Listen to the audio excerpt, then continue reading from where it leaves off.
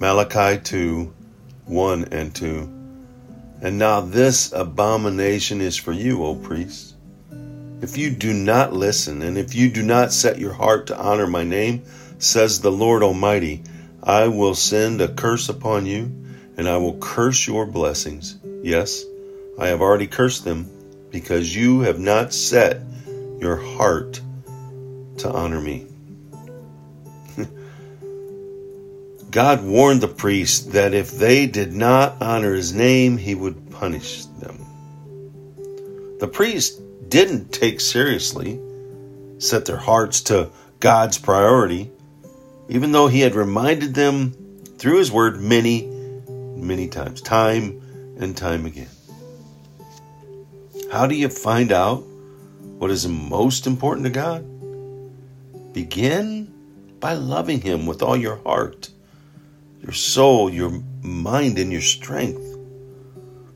This means listening to what God says in his word, and then setting your heart, your mind, and will on doing what he says. Asking him to illuminate the path. When we love God, his word becomes a shining light that guides our daily activities.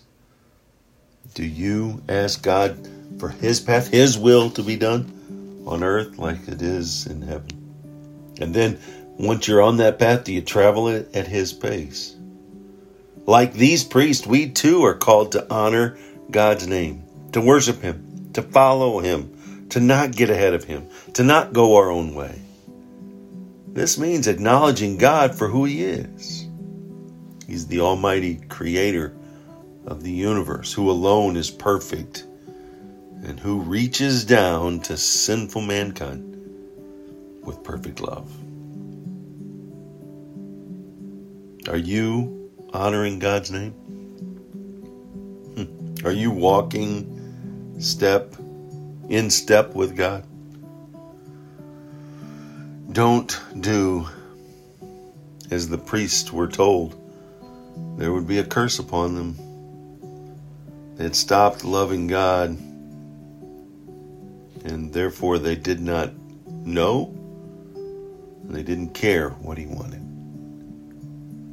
Is that your life example? Do you care? Do you acknowledge? Do you want to walk where God wants you to? Pray for that. He'll illuminate it, and then travel it. Travel at his pace, his speed. He may tell you to pause. He may tell you to be still and know that I am God. That may be a physical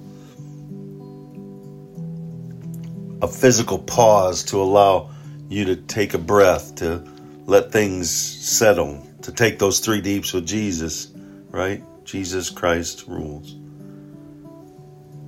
To rapa, to lower our hands, drop the tools, and stop the frantic activity.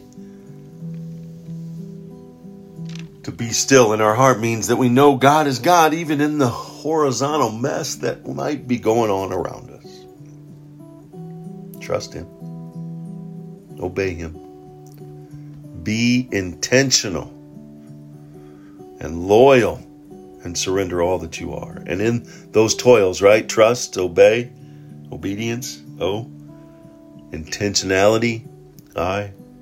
L. Loyalty, surrender, S. In those toils, you'll make productive work because you'll be allowing God to lead. He did it. Let's do it.